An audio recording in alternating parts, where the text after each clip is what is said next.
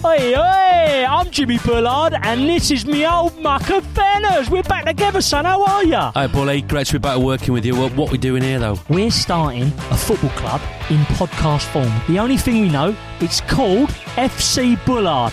After that, it's all up for grabs. So, we haven't got any players, we haven't got a kit, we haven't got a club badge, we haven't got a stadium.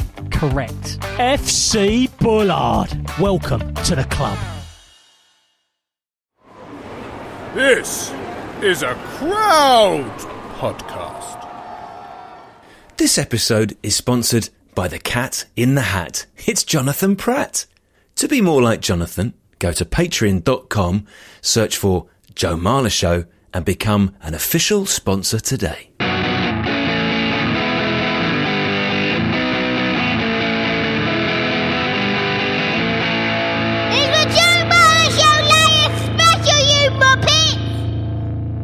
Welcome, everyone, to the Joe Marler Show.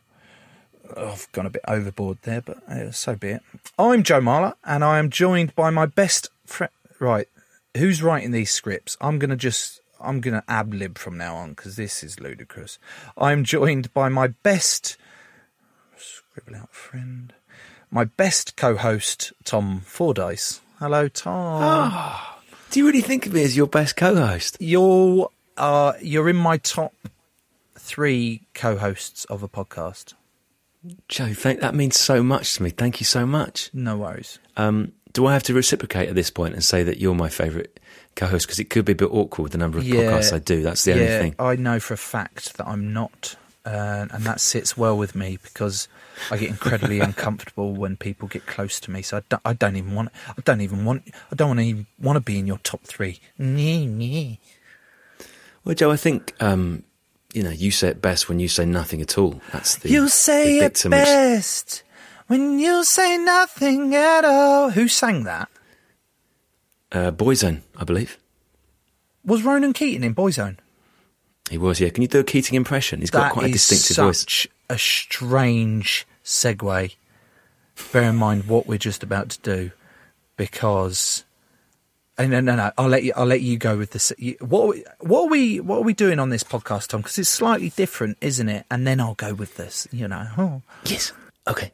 It is slightly different, Joe. And the Joe Marler Show is going to continue in its usual chatty form after the summer. But we thought we would do, because it's the Lions tour, a series of Joe Marler Show Lions specials twice every week. We're going to try and do them as quickly as possible after games, which could be awkward depending how you and I are intending to watch games.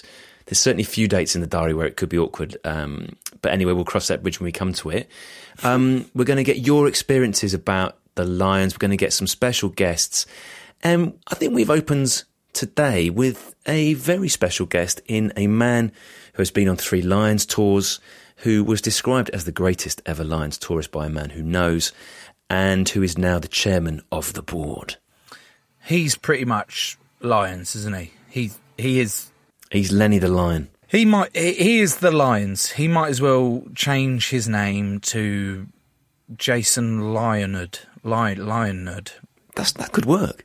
Yeah, it's not that short. It's in his name. Leo is Greek for lion, I believe.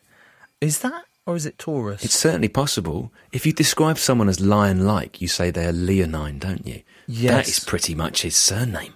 I'm sweating. Have we stumbled on something here? I'm sweating. My palms are sweating. My shoulders are sweating at the thought of talking to him.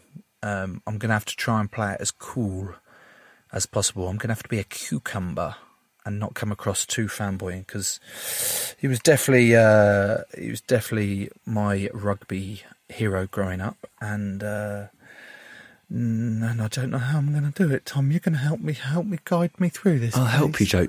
Do you think we need a safe word that I can shout if I think you're getting too fanboy and that you're losing your shit? Yeah. What word can I work into a question that would indicate to you and only to you that you've gone massively over the top? I think it would work better that we don't use a word, and because we're recording this remotely and I can see you, if you just get a cucumber and you just if you feel that I'm going too overboard, you just flash the cucumber in the like as if like a stabbing action. You're just like da da, and then drop it out. I'll know that you want me to play it cool. It's clear. It's a very clear signal. Might it be off-putting for Jason if I start stabbing the screen with my cucumber? No. Do you know him? Do you know? Have you met him before? Like, do you know each other? Only in a very formal role, Joe. Very formal role. Then you can be as weird as you want. Do you know what I mean? Because it's like sort of first impressions type thing, and he'll just be like, "Oh God," he won't say anything. He's too polite, and if he does, then it serves you right for coming up with a shit signal to make me cool down. Well, I'll get my cucumber, Joe. You get the questions. Perfect. Let's get him on.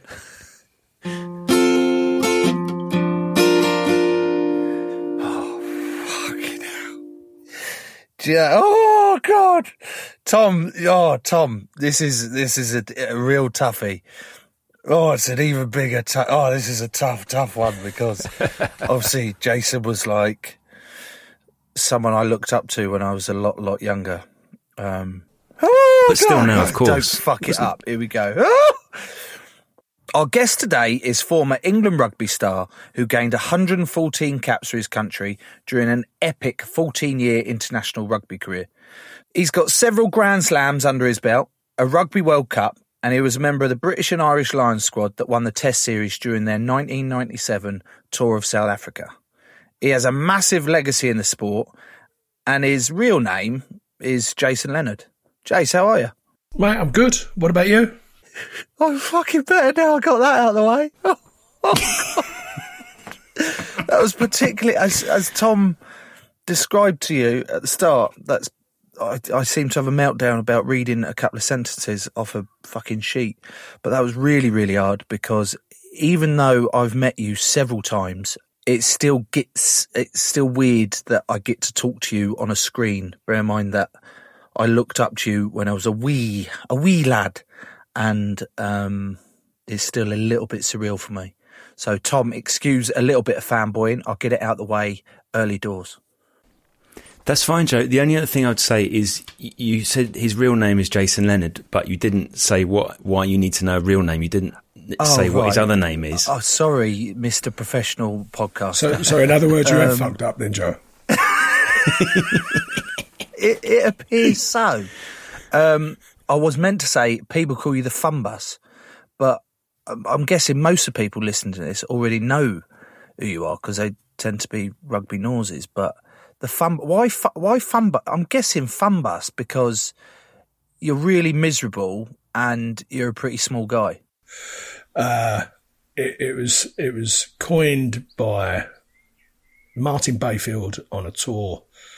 I think it's South Africa, and we had bright red training jerseys, and I was injured going into the tour, and the idea was to get fit during the provincial matches and then the tests, be fit for the tests at the end of it.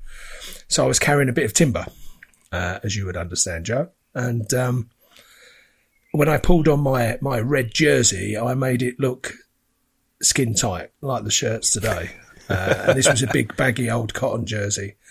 And Martin Bayfield, obviously with the accent and my accent, and Martin Bayfield just said, God, you look like a big red London bus. And everyone knows I love going out having a good time. So he just said Fun Bus, and then it stuck. Well, there we go, Joe. Did you never know? I never knew the story. I just assumed it was because Jason was fun, like you did, and that he's the size of a... Yeah, I didn't know there was an actual legit story behind it. And without wanting to shoot down my childhood hero, it was a pretty shit story. So, like, that's not like great from Baifs, is it? I think you should. Over the years, you should have made up a better story than that because you're the king of stories. Surely we could add some more spice to that. Like nicked a London bus, and I've got other nicknames. I've nicked a bus before. What? I've jumped.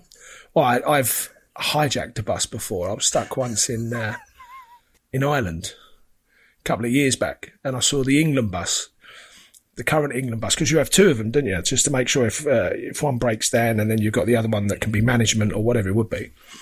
And I was stuck for a lift, so I flagged down the bus driver of the England bus, the second bus that didn't have the players on there, and I managed to convince him to take me back to the hotel.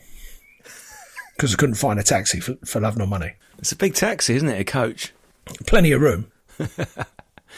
So, Joe, we're going to talk Lions, aren't we? We're going to talk Lions with Jason. Jason, it feels slightly like you're poacher turned gamekeeper at the moment, being chairman of the Lions, but we'll get into that later. The first thing I wanted to know, how did you find out back in '93? We're pre-Sky Sports News then. We're pre-special programmes where the chairman has to try and read out all the names without fluffing any of them, which I imagine was excruciating. So how did you find out? And also, who did you tell first? Well, officially, I found out by teletext. And I did laugh that I reckon some of the players selected on this tour would be going, what the bloody hell was teletext in that aspect? Yeah. So someone told me that was officially, but unofficially, we'd just played our last game in, what was it, the Five Nations. We stopped off in southwest London for a couple of beers, and I ended up with a great England player called Peter Winterbottom, who is one of the best open side flankers that England's ever had. And we're sitting in this bar and we're sort of chatting away and talking about the Lions. Sort of, do you reckon you got a chance? Do you reckon I've got a chance? What do you reckon? And this and the other. And Peter went, well, they're having a selection meeting today. So let's ring up the England coach, which was a guy called Dick Best at the time, and ask him how it's going. No. So because we've got a couple of beers inside us, we're a little bit braver, and so we start pestering Dick Best. So we ring him up the first time and he just puts the phone down on us. We ring him up the second time, third time, fourth time, fifth time. By the end of it, he's absolutely fuming, and he basically said down the phone, and there's me and Peter Winterbottom in this sort of bar restaurant, sort of crammed together in a sort of phone cubicle, listening to the phone. And Dick Best basically he said, right, I've had enough of you two. You're both selected to go and talk to New Zealand. And he said, like, there's only one person from the England pack of that year that's not going. And he basically told us where to go in that aspect, put the phone down on us again. So we're sitting there quite smug, having a couple more beers. That's brilliant. Oh, congratulations. Well done. And after a few more beers, then it's like, so who do you think was the one person out of the England pack who didn't make it? So then we start ringing him up again every 5 minutes, trying to find out who the person who wasn't selected, which was actually Jeff Probyn, the tight head, that tour. And he kept on putting the phone down. He didn't answer the phone after that. He just kept on putting the phone down on us. But that was how I found out. It was a boozy lunchtime session with Peter Winterbottom. Brilliant. Joe, you must have found this as well. One of those beautiful things about the Lions when you look from the outside is the fact that you turn up on that first day at Lensbury, whichever hotel you're going to, and there's a load of blokes who you've been trying to knock the shit out of year after year, and then suddenly you've got to become, if not mates, then you've got to become teammates with them. It was, for me, it was probably one of the toughest things that I've done playing rugby, was trying to, how do I describe it? Trying to convince all these blokes that I played against from other countries that I wasn't as big a knob as they all thought I was. And it took some doing. Even still, I think I failed quite a lot. But I remember some of the biggest compliments at the end of the tour from Rory Best, one of them. He turned, "Hey Joe, I've really enjoyed our time on this tour, and to be honest with you, you're not as much of a dickhead as I thought you were." So, and I went, "Brilliant, wonderful. I've tried convincing you lot that I'm actually half decent, and that is the pinnacle of my career, that I've managed to convince Rory Best, OBE, that I'm not as much of a dickhead as he thought I was." But it was hard. It was hard work when you first turn up and you panic. You're like, shit, I've been such a knob to, and vice versa. On the field, what happens on the field stays on the field. You know, you turn into a different animal as soon as you cross that whitewash. But you often don't spend, particularly in the professional era in this day and age. It was different in Chase's day, where you used to have a beer with the opposition a lot more, and you used to get to know each other a lot more off the field, so you could get a little bit more about them. But it's so professional. in your ice baths, you keep separate. If you want to swap jerseys, you quickly nip in, swap, and it's a bit like soulless like that. So you don't really get to know each other that well until you meet up for the first day, and then you're like, oh, you're either sizing each other up in the same position, like how am I going to get one over you, or you're like, hello mate, keep your friends close, but your enemies closer, that sort of thing. So what makes a good tourist then? Like, because on an ordinary rugby tour, the definition of a good tourist is the bloke who gets naked most often and he's happy to drink pints of things that aren't necessarily beer.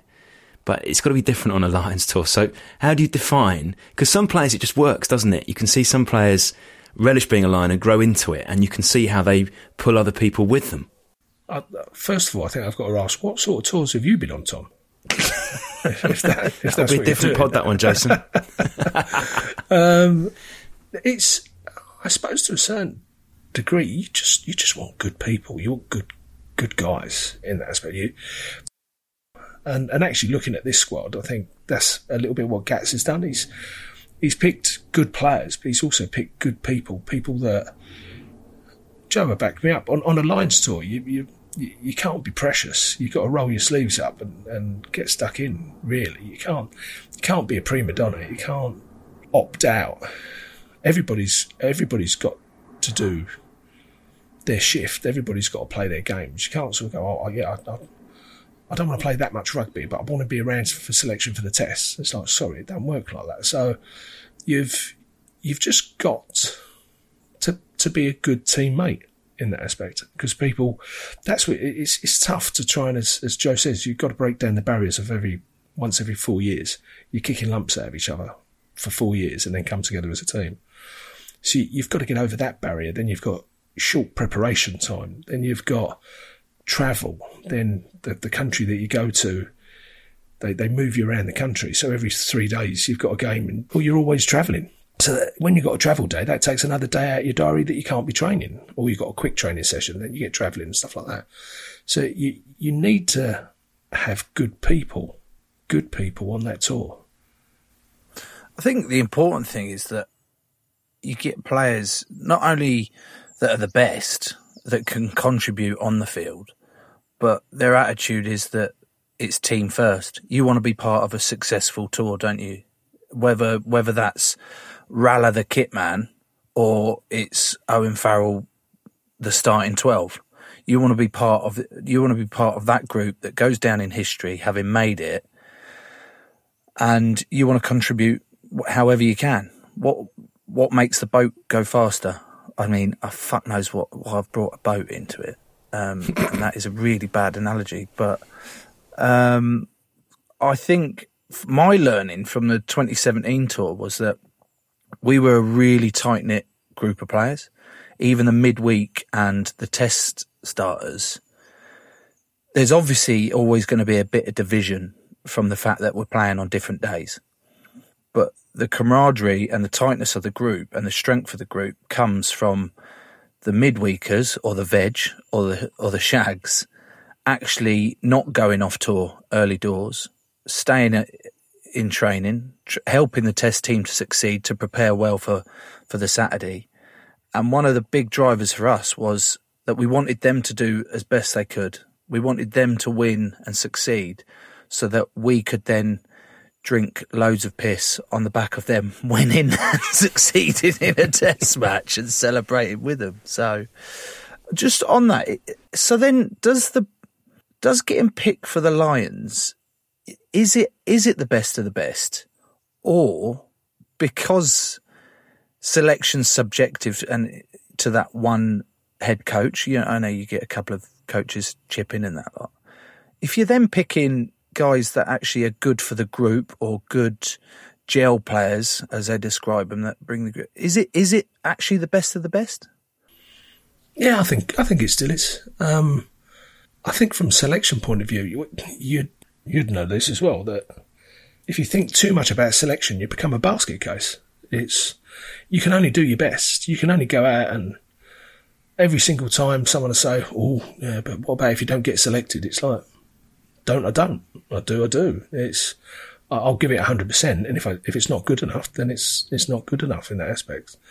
But I think from the Lions point of view, you want good people there, but they're already good players anyway, because to even being considered in that group, they're up there with the best in the Northern Hemisphere in that aspect.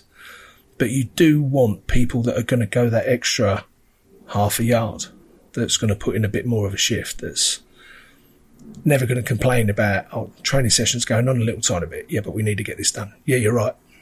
As you said, you've all got to buy into it. And if you have one or two people that are a little bit precious, they ain't really going to fit in that aspect, especially on the Lions tour. Because as you said, it's everything about the squad. It's everything about the group. It's more than just you as an individual.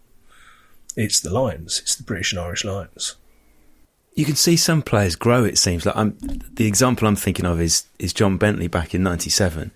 So Bentos is a force of nature, it's probably fair to say, even today. And everything that happened on that tour, he seemed to be someone who relished the opportunity to go in the first place, and then was determined to have a good time, but also determined to make a massive impact on the pitch. And almost everyone, I don't know your memories of him, Jason, but most of the other tourists on that tour of 97 that I've spoken to, you say Bentos' name and they smile. I'm smiling. This is the moment he turns around and goes, that's a complete fucking myth. He was a complete helmet. He's a bell end. No, I mean, force of nature most probably is the right word to describe Bentos in that aspect. But again, because because Bentos, he got capped in Australia, I think, in 88. He had a great rugby league career, and then he come back to obviously rugby union. So, but what he brought with him as well, because he's a character, he's a funny guy, he's a great guy to be around. He's got a lot of energy about him. He's always looking not for trouble. He's mischievous in that aspect. He's looking to wind someone up, a joke or whatever it would be. But then he also brought with him, because in very early days of professional rugby for us, he brought with him that professional attitude of, right, we train, and when you walk onto the training pitch, we work. We don't go on there for a chat. We're not mucking around here. We're here for a reason. We're here for a purpose. And I think all the league boys of 97 were all a little bit like that. It was eye-opening for us that we're playing around at being a professional, really. So we're still mucking around and this and the other. And these guys, not at all. Like, Alan Bateman was a fantastic example on and off the pitch, but how he helped all the other players, like young Will Greenwood and stuff like that. I mean, I think Will sort of said a couple of times that he learnt more off of Alan Bateman on that one tour than any other player or coach or anything like that. So they all had a significant role on what 1997 ended up being.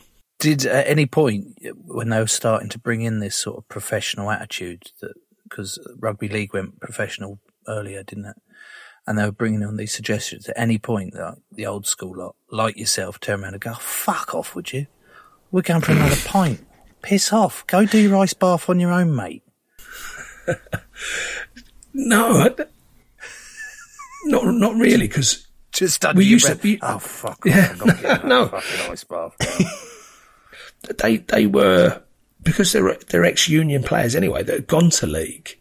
They knew what the mentality was. So go for a couple of beers, but it was even more so. It was like, okay, we have a couple of beers, but then that means we work extra hard the next day. It's one of those where I think in rugby union at that moment in time, because it was still very early in terms of professionalism, we were a bit more relaxed, where there was, no, guys, we're here for a purpose. We're here to do something, or do extras. I mean, in those days, you sort of get the head coach would blow his whistle, right, that's it, all done. And everyone's going, great, lovely, off we go. But they'd be going, right, actually, I just want to practice this. I just want to concentrate on a couple of tackles. My passing off my left hand has been a bit wobbly, so I just want to do a bit of practice there, a bit of work on that. That's the sort of little and often things that they made a big difference in, where people were going, yeah, you're right, actually, I could do with a bit more extra practice tackling, or I could do a bit of this. And it just, it sort of grew and grew and grew as a group. So their sort of influence was a big thing really on that tour. What about roommates, Jace? Who was your best roommate that you go, I absolutely loved my time with him? In a funny way, on my first tour in 1993, the player who was in charge of the rooms was an English guy, Rory Underwood, and anybody who knows Rory Underwood, he's completely teetotal. He's a lovely bloke. I mean, he'll be in bed, wrapped up in bed by 10 o'clock every night, and you wake up in the morning, he'll make you a cup of tea, and if you've had a couple of drinks and you're sleeping in, he'll wake you up. Come on, we've got to go down to training and stuff like that. So, I think in 93, I was coming in, you'd have a few drinks and a bit boisterous and turn on all the lights, wake him up, crash out, go to sleep and stuff like that. And he'd get up, turn all the lights off, wake me up in the morning. There'd be a cup of tea waiting for me and all this. And so I said to Rory, I said, I quite like this, Rory. I think we work quite well together like this. The yin and the yang. Yeah, he said, really? You don't really expect that, like a winger and a prop. But I said, no, but I think we do. So I managed to persuade him. I think each time, as Joe knows, you normally swap every single travel day for a match. You'd swap with someone else normally. And I think I managed to stay with Rory for about 3 weeks until he obviously sussed that I was abusing his hospitality regarding coming in late at night, a little bit worse for wear. And then obviously him waking me up in the morning, getting me to the training sessions. But I got about 3 weeks, and it was perfect. It was absolutely perfect. So he would be my best roommate of all time. That sounds like the sort of relationship that you want to foster and turn into a long-term deal. Like when you get home, say, Rory, look, I know you're other end of the country, but can't we find a halfway house somewhere? Well, he was always invited out, so we'd go out, and you've got the trucks and stuff like that. So okay, like, well, where are we going? Oh, we've heard there's a great bar somewhere or a great pub down the road. Great, lovely. And you'd be like, Rory, come on, we're going down the pub. And he's like, oh, thanks for inviting me. And you're just tossing him the keys, going, you're designated driver. What are you talking about? Why wouldn't we invite you? Something like that. So, we're making out we've invited you for your chat, but just fucking drive, would you? How about you, Joe? Who've been your favourite roommates? In fact, it's not my favourite, but this is bad. This is really bad. One of my, in fact, he was my first roommate before the whole squad met up. So what they're doing now in Jersey, so all the guys that have finished their seasons that aren't in semi-finals or finals, we met up down at the Vale. So there's about 25 of us. And believe it or not, I wasn't a huge rugby nose, as big a rugby nose as I am now, but especially when it came to backs that played for other countries. So I didn't really take much notice of backs that played, that played for England, let alone another country. I was like, I don't really know. I don't give a shit. You know what I mean? If there's no scrum, I'm not bothered. And so I go to reception, pick up my key, and then walk down to my room. And I put the key in, and I didn't expect anyone to be in there yet because I got there quite early. Open the door, see some bags on the floor, and there's a bloke lying on the bed. So bad. God, I can't believe I said it loud. And he went, oh, hey mate, how you doing? I was like, hello mate, yep, nice to meet you. Oh, fucking hell.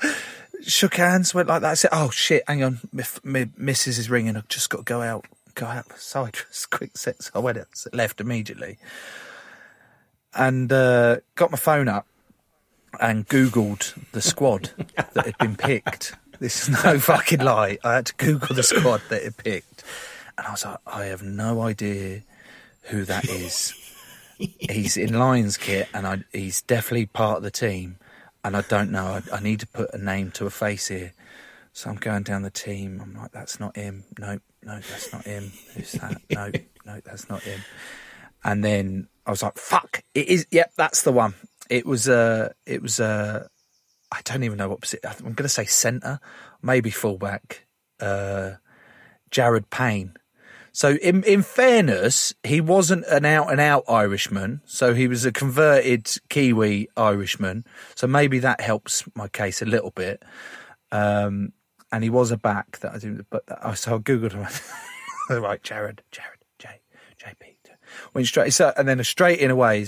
Jared, how you doing, mate? It's been, how you getting on? How do you feel about it? Oh, you got a family, you got kids. What's the crack? As if we're best, really working hard to make best of that. That was my first time meeting a roommate. I thought, fucking hell, I really need to go through this squad now. You arrogant piece of shit. You're not going to do the English stereotype of being an arrogant fuck any good if this is the way we're going to go forward. Tipuric, for me, Justin Tipuric was an unbelievable bloke, unbelievable character. One of the best, not only one of the best players that I think I've played with in terms of skill, ability, but just a down-to-earth, hard-working bloke that just gets on with it, and just a really nice guy to go out with. Enjoyed a couple of beers, but nothing too mental, so he was a good one. But similar to Jace, I ended up rooming with Coley for the majority of it. And he'll tell people that he was looking after me. And I'll tell people that I was looking after him. And I will tell people that still, that I was looking after him. He's quite socially awkward, doesn't like big groups. And, I used to support him quite a lot with that. But we had an understanding, he knew that I could get up at 5 o'clock in the morning and partake in said bathroom activities, and he just knew he knew me like clockwork. It just worked. There was no blushing or anything like that, and it just worked for us. So Coley was probably my go-to roomie for that one. Right, I need to wet my whistle, and I need a little break, so we're going to put some ads on whilst I go and pour myself an alcoholic beverage. It feels like I'm on tour, so that's why I need to do it. I know it's 11 a.m, but it's 1 p.m. somewhere in the world. So here's the ads.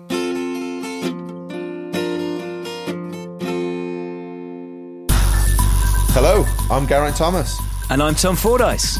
And this is your official invite to come and join our brand new cycling club. Now, good news, it's a podcast too, so you can come and listen to us, try and build this club from scratch, and we'll have a few familiar faces joining us for the ride too. Right, G, time to tell everyone what we've called this club. Well, we thought long and hard about this, so we come up with a strong, original name that really stands out. The Geraint Thomas Cycling Club. Yeah, I suppose it's easy to remember at least, isn't it? We will have new episodes for you every single Tuesday. Come and join us. Before we go any further, we should thank our Patreons. These are our official sponsors, the very best of them. Although it pains me to say hello, it's our podcast friends, the Scrummed Up Pod. Morgan a feeling, it's Lewis Morgan. Where there's a will, there's a way. Sam Williams. A man who was born for the big screen. It's James Dean. The wily old fox, Dave Wiley.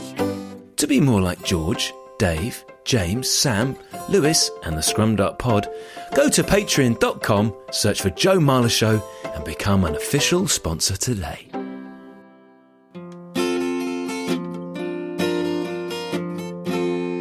Those were the ads, which obviously you know because you're not an idiot who's never heard an advert before. But anyway, back to the Lions.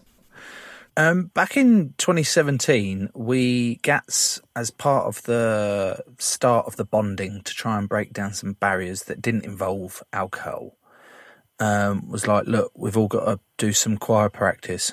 And the faces around the group were like, what the fuck did he just say? Did he just say choir? You're looking around, and I turned to my left, and Coley stood there, arms folded, like face like misery. Here's choir practice, and he's like, he's fucking joking if he thinks I'm going to practice singing. I'm like, mate, this is going to be wonderful. It'll be a really good chance to let loose and, open up our lungs here. And we did the 4 songs, and one of which was Fields of Athenry for the Irish Boys. And that song, I got back from that tour, and Maggie, my middle girl, she'd always be like, "Oh, can you sing me a song before bed, Daddy?" And I was like, "Yeah, I don't really know many," but that was all that. And she now knows Fields of Athenry off by heart. She hates rugby. She's very, very English, and she's always singing "By a lonely prison wall," and I haven't stopped singing. That's 4 years since, and she still insists that when she can't get to sleep, that I sing her that song to bed. And every time I sing it, it brings back unbelievable memories. And I love it, absolutely love it. What about, because 97 for you, Jace, there was that, on Living with the Lions, there was that famous clip of you all singing, was it Wonderwall? Was it Wonderwall? Yeah, I'm sure it's, you're all on the piss. Yeah, I think we adopted barriers. Yeah, we adopted that song. Is that the song that, brings back the most memories, or were there any other songs? I know it's a bit random, but any other songs on any other tours that you go, "Oh, brilliant, love that"? No, I think in '97 it was definitely that song, just because it was part of the time. It's part of that world and that moment in time. But the tour before that, '93, we did a little bit the same. You got given a songbook, and I don't know who I was rooming with at the time. It's like you're going through, like, as you said, you got your bag of stash and all this. It's great, lovely and all this. And then at the top of it, there's a book, and it's been carefully prepared, and you're looking through it and you're just going flick, flick, flick. And whoever I was rooming with at the time just sort of went, never in a million years, just threw it away, straight away like that. Just not even going to bother with that. But it was good fun, because you have a look at the tours. I mean, decades before that, you'd get a traditional welcome, and I suppose in 2017 for you, Joe, it's New Zealand, so it'd be the haka, or the version of the haka in whatever part of New Zealand you would be. But it would be a traditional welcome, and then they'd expect a response from the Lions. And as you said, there's not really much we've got in the locker in that aspect. So I suppose to a certain degree, I think back in the day, in the 50s, 60s and the 70s, the response was, well, okay, well, let's at least, we'll sing a song. And I suppose you've got a lot of the guys, a lot of the Welsh guys are more comfortable singing with sort of like being in choirs or whatever it would be when they're kids and stuff like that. So you'd have them at the forefront, and then you'd most probably have all us lot behind, sort of just mumbling away, sort of just keeping it in tune. We could not get Ken Owens to shut up. He was that's what I mean, front and centre of everything. Like, Carl on Land. We're like, no, we're not doing Carl on Land, Ken. All right? We're doing High Cathedral, Carl on Land. No, stop. Give it a rest. But there were early tours, like you said, we're met with a haka, which is a war dance. We've got all these, even the women that were there, they were like doing their slit in the throat actions, and like, we're like, fucking hell, who's attacking who? What's going on here? And like you said, you're expected to respond. So they've performed this war dance to us, and then we turn around and we go, all right, lads, we ready? And 1, 2, 3, Scotland, my country and my land of birth, Highlands, Islands, and we're like, oh fuck, we're really not doing ourselves any favours here. They've intimidated the fuck out of us with these war dances, and we've responded in the highest pitched voices of, hello guys. It was good fun though. It was really, really good fun. What about players from other nations that you've kept in contact with after a Lions tour? Because we're familiar with Ian McGeechan's famous line about, you'll pass a fellow Lion in the street in 20 years' time and there'll just be a look. Are there players that either of you have kept in contact with? You swap numbers afterwards that you've seen socially? For me, yeah, quite a few. I mean, I think it's a hard one sociably in that aspect. You tend to catch up more at events, functions and the like. But if you know if someone is going to be there, you make that effort, because a little bit like what Geach says. I mean, and if you cut Ian McGeechan in half, he literally would bleed the Lions in that aspect. And you do create those bonds because you've been through so much. I mean, everything, it's hard to explain. Everything about a Lions tour is a challenge, like getting 4 teams together to play as one. Then, as I said, your travel, getting over to these places is not, it's easier now, but think about it back in the day. I mean, they used to get boats everywhere, so it would take them 3 weeks getting there in that aspect. Then once you're there, you've got the challenge of being in that country. You're not familiar with it.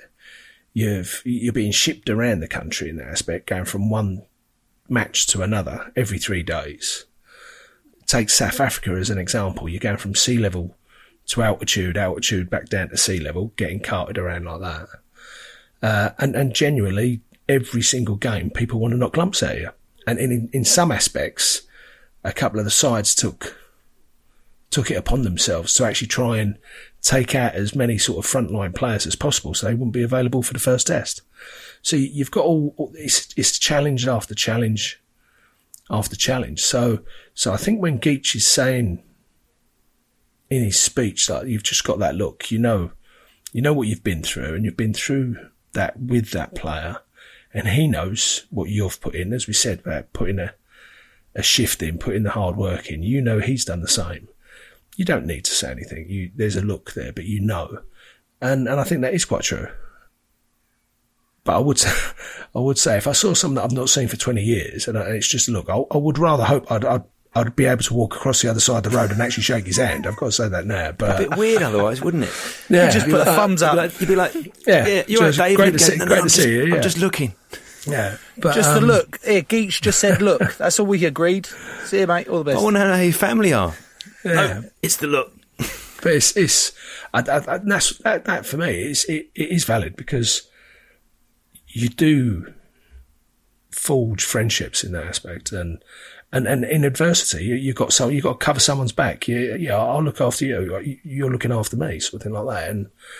And I think rugby's such a great sport that does carry on in that aspect. And as I said, the Lions, everything about the Lions is unique in that aspect. So you do know that all the hard work and the effort you've put in, your teammates, and that's most probably your mates, genuine mates for life. I think Geach is bang on there that what you go through with strangers at the start, you're essentially strangers coming together for one cause, and you're part of a group that, it's less than, 9? Have they gone over 900 people that have represented the Lions yet? I don't think, they might be near there. It's less than 1,000 people that have represented that badge over hundreds of years, and you're like, that's a pretty cool club to be part of. And you have that sort of acknowledgement. And even the guys that you get really close to on the tour, you tend to keep in touch with a little bit more. You drop a message, see how they're getting on and stuff from other countries and things, which is great. But even the guys that you didn't get quite as close to, you'll see a year or two down the line, or hopefully in 5 or 10 years' time, it still happens. But I remember seeing Johnny Sexton 2 years after the tour at a random, in fact, it wasn't random, it was a shitty writers' dinner. They have the awards or whatever they do at the thing, and I was invited to one of them. God knows why I said yes to it. Why would you turn up, go to a room of people that have slagged you off for the last 10 years of your career just to enjoy some piss? But, I did, and Johnny Sexton was there to pick up the award, and the first thing he said, Harry, you fucking shit cunt. And I went, pardon? Because that is what I always called him on the tour, and that's what it was immediate like that. We hadn't spoken in 2 years, and you're in the room and you're like, how you doing, mate? How's things? And you'll always have that bond. And I guess the more time I've had away from it, the more time you spend away from that experience, the more you actually look back on it and go, amazing. Like for these guys, I know it's going to be tough for this tour without the fans, without all the ability to go out as much. they'll still be making memories. There'll be different memories, but they'll still be bonding. They'll still have that one cause to go out there and win a tour. And I look at it quite enviously, not jealously, but enviously of like, you guys are so lucky. Don't waste it. Don't look back in 6 months' time going, oh, fucking hell, I wish I'd have made more effort getting to know Ali Price or Xander Fagerson. Do you know what I mean? Because you won't get it again. You'll be an old codger like me, and an even older codger like Jace, who's still clinging on by somehow managing to become the chairman of the fucking thing. In a position of authority and seriousness, he's managed to blag his way to the top. It's unbelievable. So, yeah, I look at it very enviously, and hopefully they'll have such an amazing time still. Well, I want to ask you both about the court sessions, right? The court sessions always look very dangerous but a lot of fun. Is that a fair summary from men who've been through them? It depends what you're up in court for, to be quite honest. What were the charges laid against you, Jason, on your various tours? Oh, surely you had some sort of agreement going on with Keith Wood that you were like, look, mate, whatever you've got, tell me what you've got on me secretly behind the scenes, and then we'll negotiate whether I agree with you or not. I think I'll be lucky. I've most probably got as much dirt on most of them than what they've got on me in that aspect. Yeah. So I felt pretty confident. He's got files and files of everyone in preparation for, if you come at me for having the wrong fucking kit on or being half hour late, I'm going to show everyone this photo of you with a pig. Don't get any ideas. It's just it's another way of bonding, as we said before, because you've got such a short preparation time. It's another good way of just getting a group of guys. It could be silly stuff in that aspect, as Joe said, wearing the wrong colour shirt or shorts or whatever it would be, or someone forgetting their boots or their gum shield. There's loads of little tiny things you can do, and some of the others, again, in those days in 97, you're trying to keep away from the troublemakers because you know you're going to get into as much trouble as them in that aspect. For us, the 2017 court session, Bestie was tasked with being the judge, and me, Coley, who else was there? Tips were tasked with going and getting all the props and getting everything ready and prepared for the final day. So the test team could, they had quite a big game to get ready for. So that, we can't be turning around to Macca and being like, mate, do you mind popping down to the adult entertainment store and picking up a couple of items there just before? Yeah, sure, mate. I'm only prepping to go against Owen Frank. So we did that. But taking Coley, I said, Coley, we've got to nip into the city centre to get a couple of props for it. He was like, cool. Where are we going to go? I was like, just follow me. I've Googled it. It's fine. So we're walking around for a bit. Because he said, should we get a taxi? I said, no, we'll walk. We could do with the exercise, sweat out some of the piss. Let's go. And so we're walking around Auckland, and I'm taking down these back streets. He's like, where are we going? I said, don't worry about it. Just come with me. All right, we'll go find what we need. He said, fine. And then we get into the bit of a back alley, and he's like, fucking hell, mate. What sort of establishment is this? I said, no, it's not one of those establishments. Do not worry. It's an adult entertainment store, as I described. We were tasked with getting a couple of items, blow-up items, flesh-like items, different items that I won't go into too much detail about, but they were definitely XXX. Anyway, so Coley's bright red, walking around all this shop, doesn't know where to look. He doesn't know his eyes. Oh, God, what am I looking at there? What am I looking at? We're buying all things. I said, yeah, but got this big box full. And I said, do you mind bagging it up to the assistant that was there? She was like, yeah, no problem. So I paid it all. And I said, right, get out there. He's like, what the fuck did you take me there for? I said, well, Bestie's told us that we need to get all this gear. He said, fine, right, well, we're getting a taxi back then. I said, No, we'll just nip round the corner. It was like a 10-minute walk, mate. Come on, we'll be fine. He said, no, we're getting a taxi. He said, no, I haven't got Uber on my phone. It's not working. Don't worry about it, mate. We'll walk. He said, all right, we'll walk. And Jace, you know what it's like when, especially in New Zealand, rugby is everything. So when a Lions tour comes around, there's Lions fans everywhere and there's Kiwi fans everywhere. So it is rammed. Anyway, so we're walking as fast as we can. He's like, Cole's got a shuffle on, like, oh my God. And then we have to stop at the crossroads and we have to stop at these traffic lights. So we stood there waiting. Both got bags full of said adult items. And some Lions fans come up and I see him start panicking. He's like, mate, there's some fans. We've got to go. I said, we're fine. We're absolutely fine.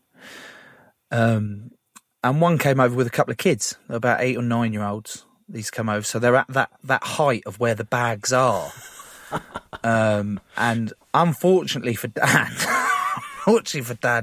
the assistant hadn't double bagged his bags, but had double bagged my bags. So the parent of the kids are like, oh, do you mind if we have a quick photo, bro? And Dan's looking at the countdown of the red light, like, please, just go so we can go. Please, 5, 4, 3. And I'm like, yeah, no worries, sure. And I'm about to stop to pose for this photo and Dan has legged it across the road because this kid has clocked it. Daddy, what's that in the bag? And he's clocked it and just legged it back over there. And that was definitely one of my favourite moments, to then go up and he said, why the fuck did you do that? I said, well, Bestie's the judge. He's in charge. We've got to get everything set up in the room for the court session. And that's it. It's definitely one of the loosest happenings that tends to happen on a rugby tour. What would you two tell a stranger about the Lions? Someone who hasn't been there, hasn't experienced what you two have experienced. How would you try and sum it up for someone? I think it's a tough one. It's because it's so unique. It's very hard to try and simplify it in that aspect. I mean, just the pure fact of getting 4 teams to come together as one is just, that normally blows people's minds straight away. It just, sorry, how can you do that? As Joe said, you spend 4 years kicking lumps out of each other. And then you've got to somehow put those grievances to one side and then come together as a team. And then someone will always say, but afterwards you were mates. And so the following year after a Lions tour, you're not smashing into each other no more because you're mates. And you're like, no, that's more reason why to smash into someone. Yeah, you go even harder. Yeah, because you are mates. Just to let him know that was me and let him know that, sort of thing like that. So it's a tough one to say to a stranger who doesn't really know what the Lions is and what it means to so many people around the world. For me,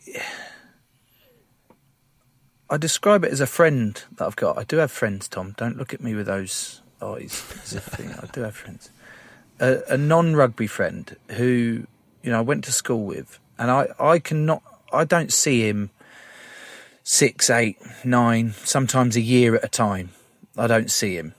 But every time I do, it's like we've not been separated. It just goes straight back to how we were when we were younger. And the chat flows, just mates again. And it's just, you're enjoying each other's company. And for me, that's the feeling that I get. Who the fuck is turning up in it's a gravel driveway. It's going to make noise. Fucking hell. I'm sick of this, van. I'm trying to be really sentimental and poignant. Is that, no, that's not it. Profound? Profound. No, I can't do profound.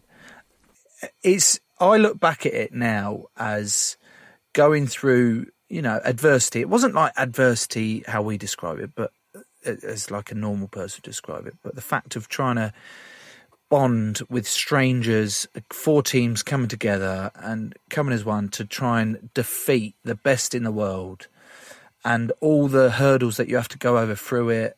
The ups and the downs, the nights out, the nights in, the training sessions, all that lot that you go through. the period away from your family as well, that brings you closer together for boys that have got families and things, because you're all going through it together, and the closeness that you have. That for me, they're not your best friends for life, but you've got a bond for life with a group of blokes that like we've spoken about, that you can look at and cross the road and go, here, fancy a pint or a lemonade, actually, if it's Rory Underwood. Just have a catch up, and that you'll be there, you know. It is a very unique thing to do, and it is hard to describe to a stranger and hard to describe to someone that hasn't sort of been through it, but it's just a wonderful thing. I talk about it with such fondness now. My heart actually feels with like, it's so much fun, honestly. I mean, I would say this, I will finish it on this, that I don't think I actually became a much better rugby player. It was good to see other world-class players, that what they did to try and be like, oh, okay, he does that a little bit. Oh, he talks about his binds like that, or that's how they train. Like Jace has spoken about the rugby league guys that left uni and went to league and came back a little bit more professional. So you add a little bit more to your game, don't you? You add that sort of stuff. But I will say this, I did learn to fucking drink. That was when I got my big boy pants. That was when I got my big boy pants. I was just pretending before then. But as Daisy turned around to me, and after it, she said, Jesus Christ, you stink. I said, what do you mean? I had this smell of booze on me for the next 2 weeks post that tour, and I did very much learn to drink on that tour. So I always... Jace, the Fun Bus, the chairman, thanks so much for giving up your time and chatting shop with a couple of helmets like me and Tom. I've really, really enjoyed it. What about you, Tom? I have enjoyed it. Do you know what? I want the tour to start now. I'd basically want to launch into watching it straight away. That's what this chat has done to me. Yeah, it's brilliant. Jace, thanks a lot, mate. Absolute pleasure. Loved catching up. So that's put me in a massively Lions mood. I'm thinking about just, like Rip Van Winkle. I don't want to do the 400 years of Rip Van Winkle waking up 100 years later, but if there was some way that I could hibernate until the start of the Lions tour, I would take that option right now. Who the fuck is Rick Van Winkle? No, Rip Van Winkle, not Rick Van Winkle. Who's Rip Van Winkle? He fell asleep and he woke up 100 years later. He's not a real life character. Oh, I was going to say, if that was a true story, we need to get the Van Winkles on the pod and the relations to that. Anyway, you're right. I now want to go on the Lions tour. I want to call Warren Gatland up now and say, look, Gats, I know we don't, we haven't really seen eye to eye in the past. I want you to see through that. I want you to know that I am a changed man. I want you to just let me come on the tour and be Ralla. He's the kit logistics operator. Let me be Ralla's helper. Whatever role you've got. What? You're like a vibes controller. You're not playing, you're just a vibes controller. Yeah, I just want to be there. I want to be there. And I don't know how... I mean, I don't think it would go down well if I turn around to Daisy now. Look, love, I haven't got the call up, but I'm going to go anyway, and I won't ever see you again because I know that you'll leave me. But just being able to speak to him has got me so excited for it. Like you just said, that you want the tour to start now. He's definitely... Ian McGeechan described him as the best Lion ever, didn't he? That's unbelievable compliment, isn't it? Yeah. Oh my goody aunts! What and a compliment. He very much lives up to that reputation. He's an absolute legend, and I hope that I haven't come across too much of a fanboy on that episode. Well, all this, Joe, is magnificent news because, of course, you and I, the Joe Marler Show Lion specials, are going to be going twice a week for the duration of the tour. Special guests that I have left you to sort out, and looking at your face, and I'm guessing you haven't sorted out the special guests yet, And What do you because your take me batsman- for? Some sort of unprofessional professional? But I'm just going to leave those with you because you know these people intimately. I don't. You phoned one of them when we were having a chat the other day, and there was an instinctive bond between you and Rory Best that I don't have. Hey, don't ruin the surprise. You can't. You've ruined it. But you were witness. He did agree to it, and if he doesn't, then that's legally binding. We could definitely sue him. And I know that he's got loads of land. He's a big farmer, so we could get loads of money for all our Patreon subscribers. You know, we'll share it out. Like if I was to win the lottery, what about you, Tom? Like, are you that committed to the pod that if either of us, or is it either or either of us won the lottery, I would share my winnings with the Patreon subscribers that love our show? I would give them What percentage at least, are you giving them? I'd give them at least £10 each. I'm sorry, I would throw a Patreon subscriber party, Joe, because of course we have our committee meeting for our committee members, and we're due one of those soon, by the way. But I would organise a massive knees up for our Patreon subscribers. What? Why do they call it a knees up? Let's go for a knees up. When do you ever go out for a drink and then just do high knees at the bar? Or if you're sat at the bar, like with you have to grab your knees as high to your face as possible. What is that? Like you're doing a mushroom float in a swimming pool when you're 7. We need to work out why it's called a knees up. Answers to the usual places on social media. And, of course, as always, please help us. I don't want to say grow the show. I'm going to cue you in to say grow the show, Joe. Please help us. Grow the show. By spreading word of our Lions podcasts to your friends, to your family, to your colleagues, to people you don't even know. Badger strangers in the street if they look like they like the Lions, and tell them about the Joe Marler Show Lion specials coming their way. Please do that if you can. Remember, it's podcast specials that we're doing twice a week, and we are going to have special guests. And because it's in South Africa, we may even get the man himself. It might be a surprise, though. Okay, so grow the show.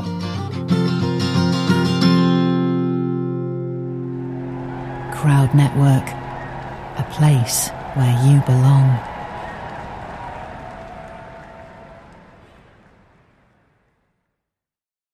Sports Social Podcast Network.